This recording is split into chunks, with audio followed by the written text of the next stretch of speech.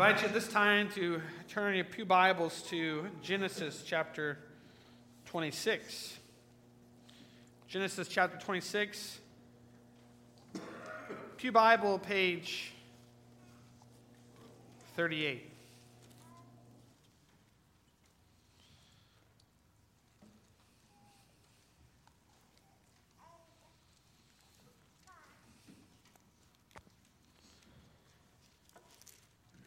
Hear now the reading of God's holy, inspired, and infallible word. Now there was a famine in the land, besides the earlier famine of Abraham's time, and Isaac went to Abimelech, king of the Philistines, in Gerar. The Lord appeared to Isaac and said, "Do not go down to Egypt. Live in the land where I tell you to live. Stay in this land for a while, and I will be with you and will bless you. For to you and your descendants I will give all these lands, and will confirm the oath I swore to your father Abraham. I will make your descendants as numerous as the stars in the sky, and will give them all these lands, and through your offspring all nations on earth will be blessed, because Abraham obeyed me and kept my requirements, my commands, my decrees, and my laws." So Isaac stayed in Gerar. When the men of that place asked him about his wife, he said, "She is my sister," because he was afraid to say, "She is my wife." He thought the men of this place might kill me on account of Rebekah, because she is beautiful. When Isaac had been there a long time, Abimelech, king of the Philistines, looked down from a window and saw Isaac caressing his wife Rebekah. So Abimelech summoned Isaac and said, "She is really your wife. Why did you say, 'She is my sister'?" Isaac answered him, "Because I thought I might lose my life on account of her." Then Abimelech said, "What is this you have done to us? One of the men might well have slept with your wife, and you would have brought guilt upon us." So Abimelech gave orders to all the people, "Anyone who molests this man or his wife shall surely be put to death." Isaac planted crops in that land, and the same year reaped 100-fold, because the Lord blessed him. The man became rich, and his wealth continued to grow until he became very wealthy. He had so many flocks and herds and servants that the Philistines envied him. So all the wells that his father's servants had dug in the time of his father Abraham, the Philistines stopped up, filling them with earth. Then Abimelech said to Isaac, "Move away from us. You have become too powerful for us." So Isaac moved away from there and encamped in the valley of Gerar and settled there. Isaac reopened the wells that had been dug in the time of his father Abraham, which the Philistines had stopped up after Abraham died, and he gave them the same names his father had given them. Isaac's servants dug in the valley and discovered a well of fresh water there. But the herdsmen of Gerar quarreled with Isaac's herdsmen, and the water is ours, and said, "The water is ours." So he named the well Esek, because they disputed with him. Then they dug another well, but they quarreled over that one also, so he named it Sitnah. He moved on from there and dug another well, and no one quarreled over it. He named it Rehoboth, saying, "Now the Lord has given us room, and we will flourish in the land." From there he went up to Beersheba. That night the Lord appeared to him and said, "I am the God of your father Abraham. Do not be afraid, for I am with you. I will bless you and will increase the number of your descendants for the sake of my servant Abraham." Isaac built an altar there and called on the name of the Lord. There he pitched his tent, and there his servants dug a well. Meanwhile, Abimelech had come to him from Gerar with Ahuzath, his personal advisor, and Phicol, the commander of his forces. Isaac asked them, "Why have you come to me, since you were hostile to me and sent me away?" They answered, "We saw clearly that the Lord was with you. So we said, there ought to be a sworn agreement between us and you. Let us make a treaty with you, that you will do us no harm, just as we did not molest you, but always treated you well and sent you away in peace. And now you are blessed by the Lord." Isaac then made a feast for them, and they ate and drank. Early the next morning the men swore an oath to each other. Then Isaac sent them on their way, and they left them in peace. That day Isaac's servants came and told him about the well they had dug. They said, "We found water." He called it Sheba. And to this day the name of the town has been Beersheba. When Esau was 40 years old, he married Judith, daughter of Beri the Hittite, and also Basemath, daughter of Elon the Hittite. They were a source of grief to Isaac and Rebekah. Thus far, the reading of God's holy word. May he bless it to the hands, hearts, and minds of his people. I'm sure many of you have heard the axiom, like father, like son. Encapsulated in that axiom is the belief and the conviction that the actions that we take, the things that we do, the behavior that we model as parents can often be something that carries on from generation to generation. And that brings me to this often debated topic about so-called generational curses. Now, this concept of generational curses really stems from the second commandment in Exodus chapter 20, where we just read these words about not bowing down to an idol.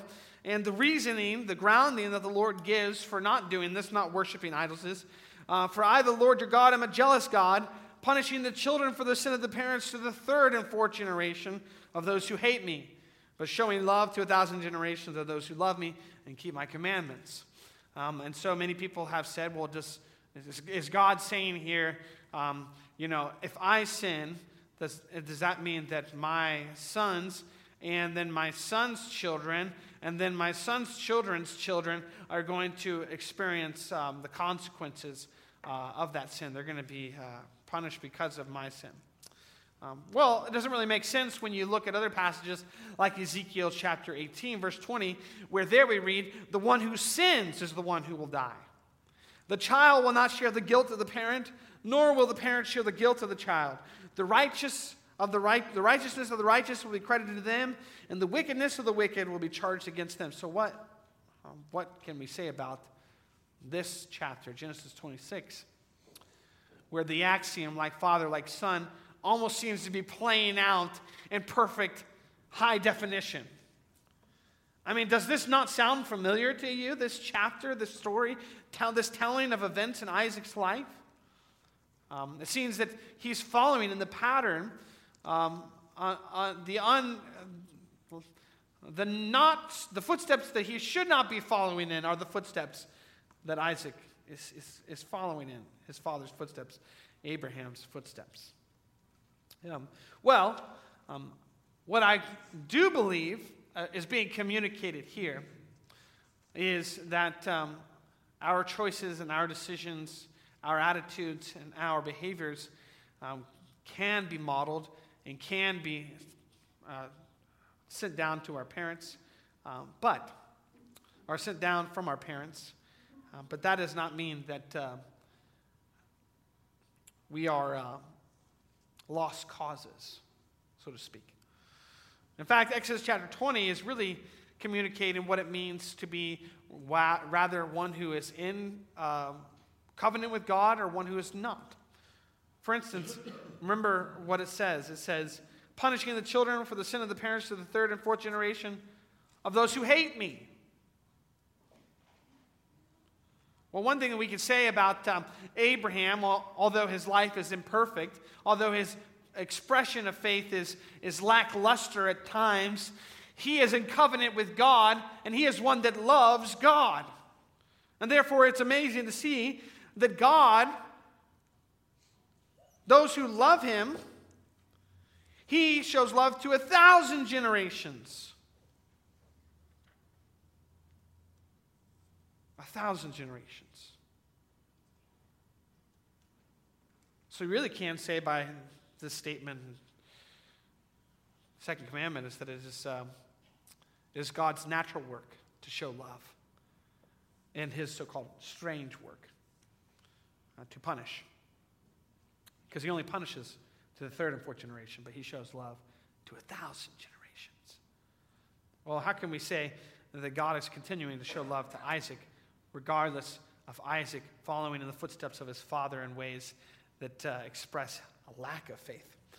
Well, we can say this, and we can share in this sentiment as well. Even though we are fallen in our parents, even though we're sinners just like our parents, right? God's grace abounds to us in Jesus Christ. So we're going to look at a number of ways that Isaac is a sinner just like his father, okay? The first is off to Egypt. In the beginning of chapter 26, the biblical author even wants us to grab onto this connection. He says, there was a famine in the land, and then makes this qualifier. This was a different famine than the famine that was during Abraham's time, okay? But what's being said here is that just like Abraham experienced a hardship when he was in the promised land, there was a drought, there was a famine, and Abraham was tempted by that drought and that famine to leave the place of promise and to go to somewhere else where he can find what he would need. Isaac does the same thing. And we read that Isaac went to Abimelech, king of the Philistines, in Gerar. But we really read that Isaac's intention was just like his father's, and that is to go to Egypt. In verse 2, we read that the Lord appeared to Isaac, and he said, "Do not go down to Egypt." Now, can I ask you a question? Why would the Lord say, "Do not go down to Egypt," unless he knew that it was Isaac's intention to go down to Egypt? You see, just like Isaac's father Abraham, Isaac said, "This is a time of difficulty and hardship. I am going to go down to Egypt because I know in Egypt they're more well equipped to handle famines like this."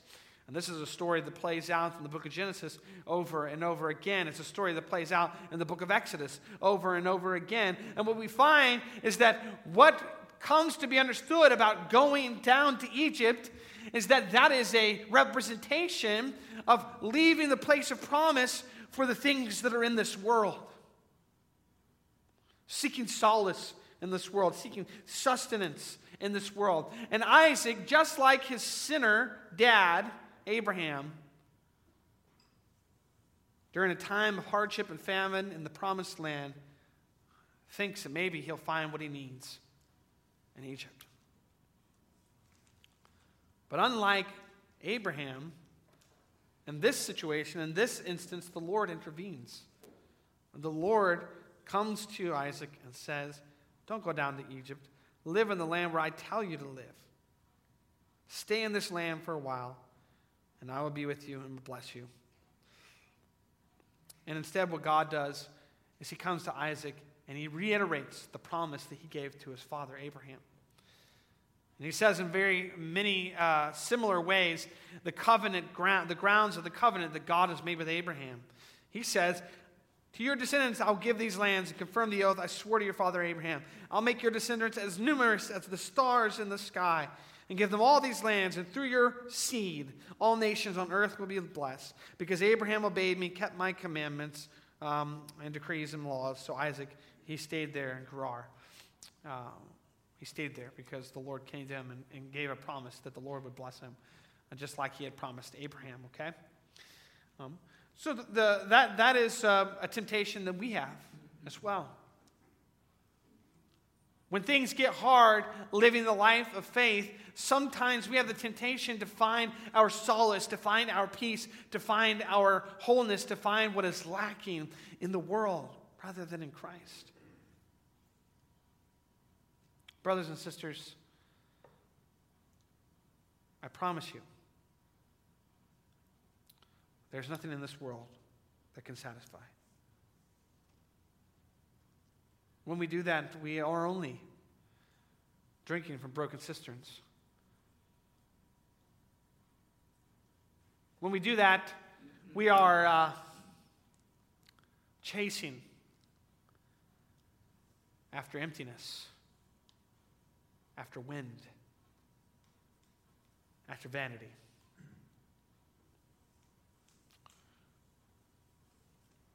My encouragement to you is to keep your feet firmly planted in the place of promise. That is where God will bless. That is where God will give in abundance all that you need.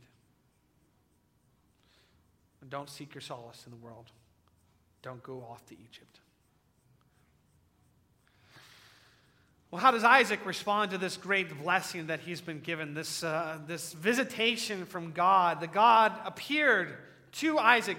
The Lord, Yahweh, the covenant God, appeared to Isaac, and he said, "I'm going to bless you. I made the same promise to your father Abraham. I'm making the same promise to you. I am going to bless you." Well, we find out how Isaac responds. When the men of that place asked him about his wife, he said, "Wow, she is my sister," because he was afraid to say, "She is my wife." He thought the men of this place might kill me on account of Rebekah, because she is beautiful. Because she is beautiful.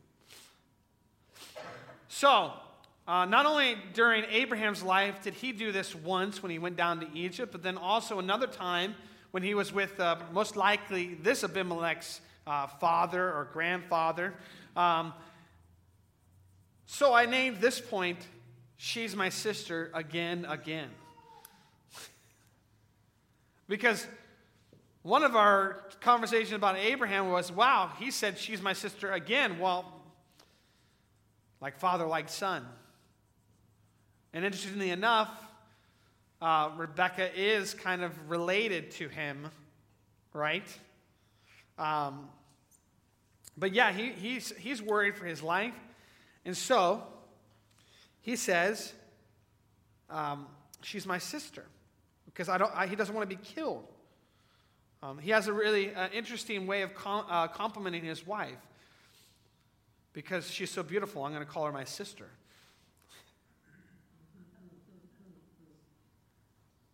Because I don't want to get killed. Now, when we've talked about this, we've talked about how this is so contrary to the heart of a husband. The heart of a husband is one to protect and not to think about oneself, not to think about preservation of one's own life, but to think about sacrificing your life for the sake of those you love, for the sake of the one that you have committed to, right? This is contrary to what a husband is supposed to do. He's thinking about himself. He's not thinking about his wife. But on top of that very surface level reality that Isaac is not embodying Christ in the marriage in this moment, giving himself up for Rebekah, his wife, but rather he's sacrificing her honor, her dignity. Right? Also, we could say that Isaac obviously is not believing the promise that God has given to him. Now, when God, the Lord, Yahweh, the covenant God, appears to you and says, I will bless you, I will be with you, and I will bless you. And he says to you, you and your descendants, I'll give all these lands to confirm the oath I swore to your father. I will make your descendants as numerous as the stars in the sky, and I'll give them all these lands, and through your seed, all nations on earth will be blessed. You kind of have to be alive for that to happen, right? You kind of have to be living for that to happen. And so, Isaac goes from this mountaintop moment of an appearance of the covenant God, the Lord, Yahweh, coming to him and giving blessing upon blessing upon blessing, to then turning around and saying, well, yeah, she's my sister. She's my sister. And as much as it's easy to go, wow, Isaac, you are the absolute worst. I mean, I can't even.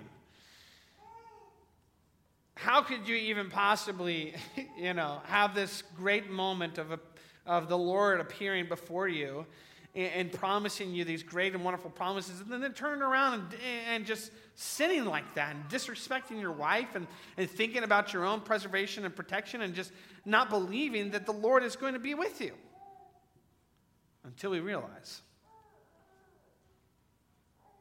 how much we're like Isaac. How much we're like Isaac. Sometimes I feel like I have a self-destruct button. Have you ever felt like that? Like everything is going well in your life. The Lord is blessing you. You've got all these things going for you. Yet at the same time, you want to sabotage it. There's a part of you that wants to think, I don't deserve this, and I'm going to hit this button, blow it all up by pursuing this path of sinfulness or wickedness or whatever it may be. Sometimes you can just be oblivious to all the ways that the Lord is blessing you, and the Lord is with you, and the Lord is caring for you, and the Lord is watching over you. Sometimes you can be oblivious to all the promises of God that are written down here in this word for you to take in and to believe and to trust in. Sometimes you can be oblivious to all this, and you can be afraid for your life. And you can walk in doubt and worry and concern.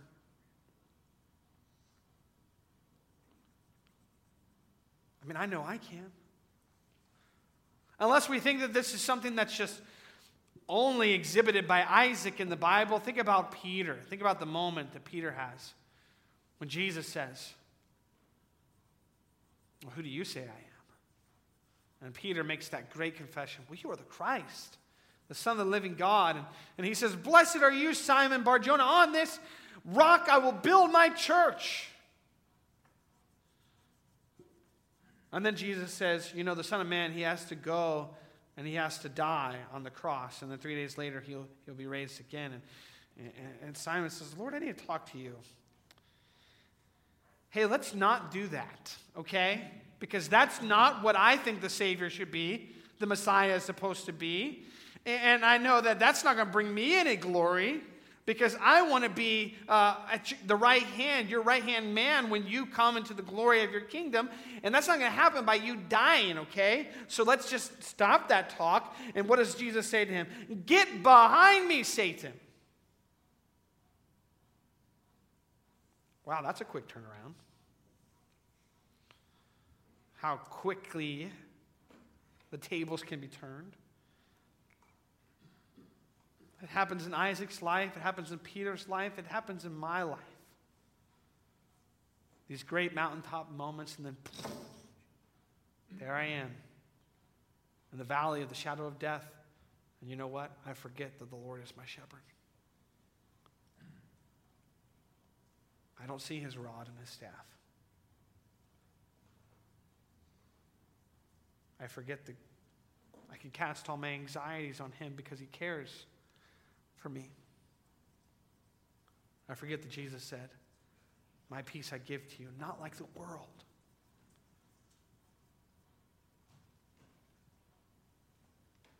I forget that he said, you will have troubles in this world, but take heart, I have overcome the world. Isaac forgot all that, and he lied. He lied. And you know what? When we fall into things like that, sometimes God will even use unbelievers to convict us. And that's exactly what happened with Isaac. After he'd been there a long time, Abimelech saw Isaac and Rebekah acting with each other in a way that was, let's just put it this way, not like a brother and sister would act. And so he calls Isaac to him and he says, she's your wife. And he says, why did you say she's my sister? And Isaac says, well, because I thought I might lose my life on account of her. Then Abimelech said, what is this you have done to us? One of the men might well have slept with your wife, and you would have brought guilt upon us. So Abimelech gave orders to all the people, anyone who molests this man or his wife shall surely be put to death. Now, if this man is the grandson or even the great-grandson of the Abimelech that Abraham had this whole encounter with, this guy's got to be thinking, this family's got some serious problems.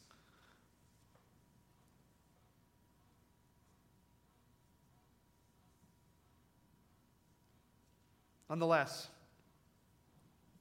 God used this man, who's an unbeliever, to convict Isaac of his lack of faith.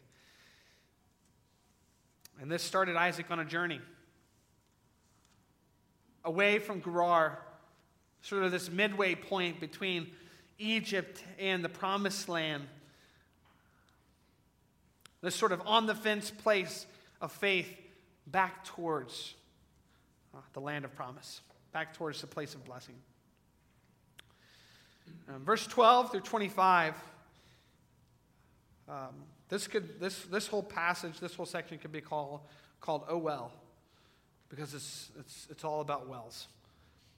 And many of us don't understand the importance of wells, but in those times, in those days, it was so important to have water, to have ability to get water. Well, what is happening is we see Isaac being blessed by God in this land, Gerar, and has become so blessed by God that all the people who are there, the Philistines who are there, they're becoming envious of him.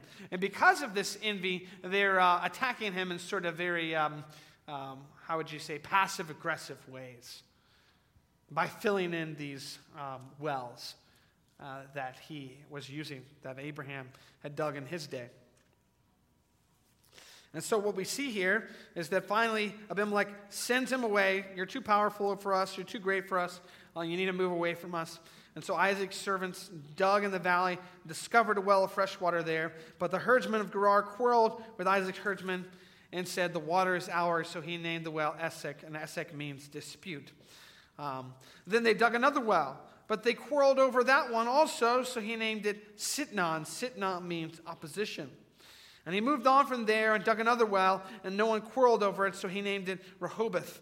Rehoboth means room. And so he said, now the Lord has given us room, and we'll flourish in the land. And so what is interesting about this is that Isaac keeps encountering this conflict, this opposition. Isaac, in his blessing, is now receiving what we call attention from the world. Attention because they're saying he's grown powerful, he's grown blessed by the Lord. And because of this, Isaac is experiencing this conflict. And this conflict, interestingly enough, is leading Isaac home to the promised land. That he has to move further and further away from Abimelech and the Philistines, further and further away from Gerar, because this conflict is happening in his life. And eventually, this conflict, this hardship, leads him home. And we read, from Rehoboth, he went up to Beersheba. And Beersheba was a place that his father Abraham lived for a long time in the promised land. It's a place where his father Abraham was blessed by God and grew and set roots down in very many ways while he was wandering in the promised land. And so what you can say here is that God is using hardship in Isaac's life to lead him home.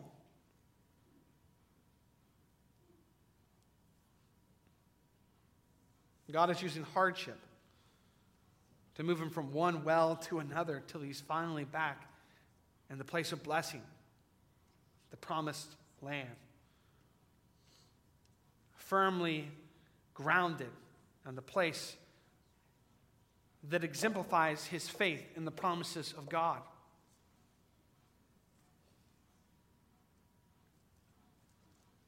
You see, many of us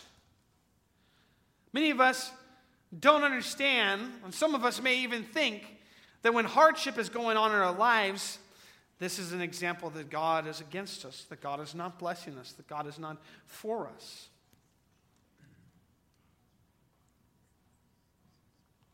But maybe some of us know. Maybe some of us have experienced ourselves how God has used pain, sickness, family infighting and struggles and relationship difficulties, grief, loss, and hardship to bring us closer to Him. Many of us may know of people who are walking away from the Lord, who are not walking with the Lord, who are going off to Egypt and getting everything they can from the world and what the world and its pleasures and desires and all of its fancy, shiny things had to offer. But then hardship and difficulty struck them. They had a great loss. They entered a season of suffering. And that season of suffering did not create in them a bitterness towards God, but it softened their hearts towards God.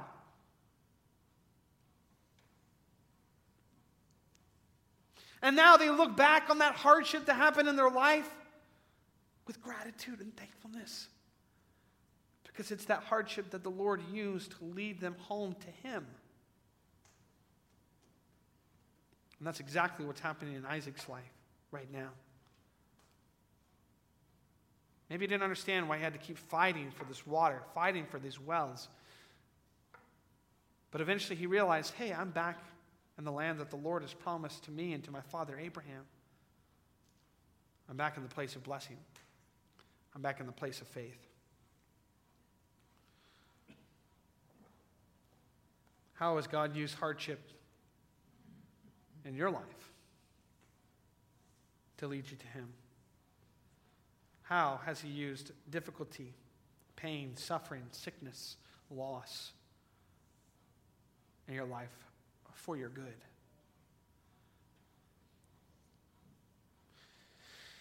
You see, even though we are sinners like our parents, God's grace abounds. And one way that we can see that finally in this passage is that at the end of Isaac's life, he had some staying power. If his excursion away from the promised land lasted 40 years, we're told he lived 180 years, then he stayed in the promised land faithfully for 80 years of his life. He ended his life faithfully in the place of God's blessing. And maybe many of these experiences that he went through, walking in the footsteps of his father, testing out what it means to be someone who lives in the world and lives in sin and lives outside of faith, taught him the importance of standing on the promises of God. But one last thing that we can say about knowing and trusting that God's grace abounds to us in Jesus Christ is that when we look at what the rest of the Bible says about Isaac, the Bible does not bring up and mention Isaac's shortcomings, Isaac's less than glamorous moments of going off to Egypt, trying to go off to Egypt, lying about his wife being his sister. In fact, we might look at Isaac's life and think it's quite insignificant in comparison to the chapters devoted to Abraham and the chapters devoted to his son Jacob in the book of Genesis. But, interestingly enough, God chooses to call himself the God of Abraham, Isaac, and Jacob. And in the great hall of faith in Hebrews chapter 11, we get a few things about Isaac. We get a few things told to us about him and his faith and his journey. And it's not negative things. They're beautiful things. They're things that exemplify what it means to us and put forward him as an example to us who are walking this faith journey. In Hebrews chapter 11, verse 16, said of Isaac that he was looking for a better country, a heavenly one. Therefore, God is not ashamed to be called their God, for he's prepared a city for them. Hebrews chapter 11, verse 20 says, by faith Isaac blessed Jacob and Esau in regard to their future. This is the man of faith, Isaac. You see, what we see about Isaac is God does not hold Isaac's sin against him. If we were to say which category is Isaac in relation to the second commandment, it would be, but showing love to the 1,000 generations of those who love me and keep my commandments, regardless of Isaac's weaknesses, regardless of his sin. He forgets the sins, God does. He forgets the sins and he remembers the victories.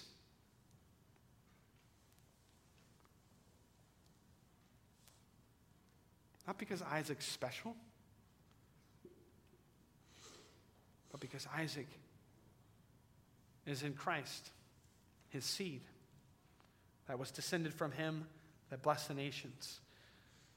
God casts our sins into the sea. And God remembers our sins no more. But he remembers our victories. He remembers our shining moments of faith. He remembers our great moments even muddled with sin and flesh and weakness. We lived out our calling for God and for his glory.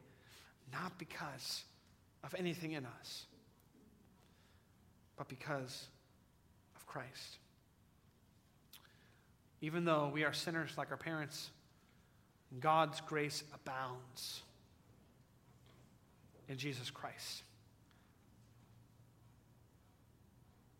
We are redeemed in Christ.